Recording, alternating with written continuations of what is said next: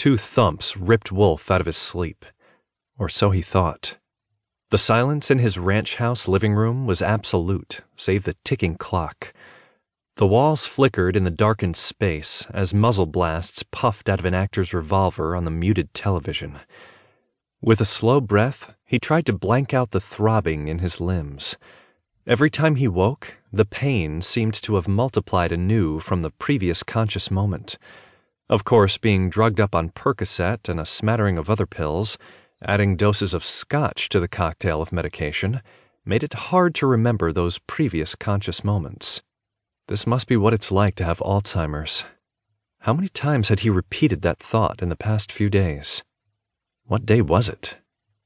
He craned his neck as crunching footsteps approached his house outside, and then a knock on the door echoed in his skull, making him cringe. He cracked his lips and peeled his tongue from the top of his mouth. "Come in." There was no response. "Come in." Pain shot through his pelvis. The knob turned and the door opened, letting in a burst of light that assaulted his eyeballs. "Mr. Wolf." "Yeah. My name is Special Agent Cumberland with the FBI." 2 men were silhouetted in his open doorway, holding square ID wallets in his direction. He lay back and closed his eyes, staring at their afterimage burned into his retinas. "I'll have to take your word for that. Come in." "This is the Assistant Special Agent in charge of the Denver Field Office, Stephen Fry. We're here to ask you a few questions." Wolf reached over and grabbed the handle of the oversized plastic cup of water and sucked from the straw. He was vaguely surprised that it was so full, cold, and rattling with ice. He drew a blank trying to remember who had filled it. It could have been any number of people who came in and out of his house as of late. Probably the big nurse. "Open those shades," one of the agents said. His living room brightened, and Wolf tried to straighten in his reclined hospital bed, sending another bolt of pain from his pelvis up his spine. He broke into a sweat and pulled off his sheet, letting the relatively cool air caress his damp gown.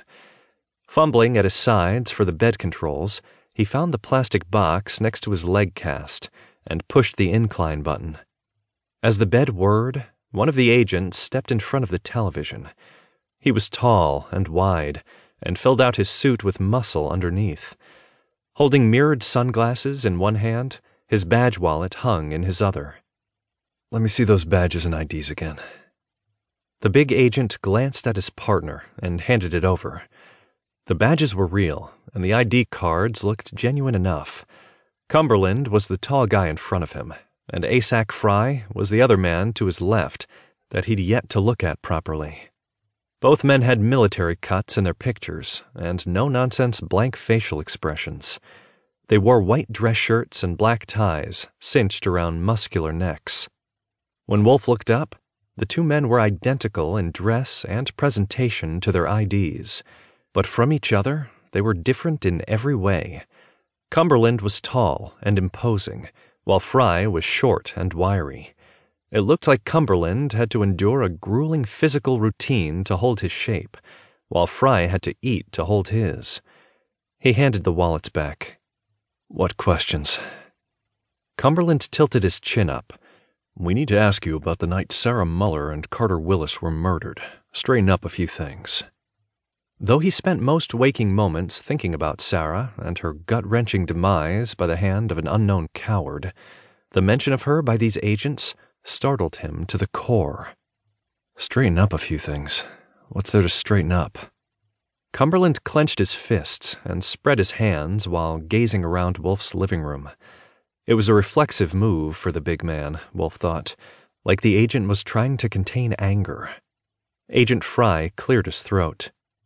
"What were you doing the night of Sarah Muller and Carter Willis's deaths?"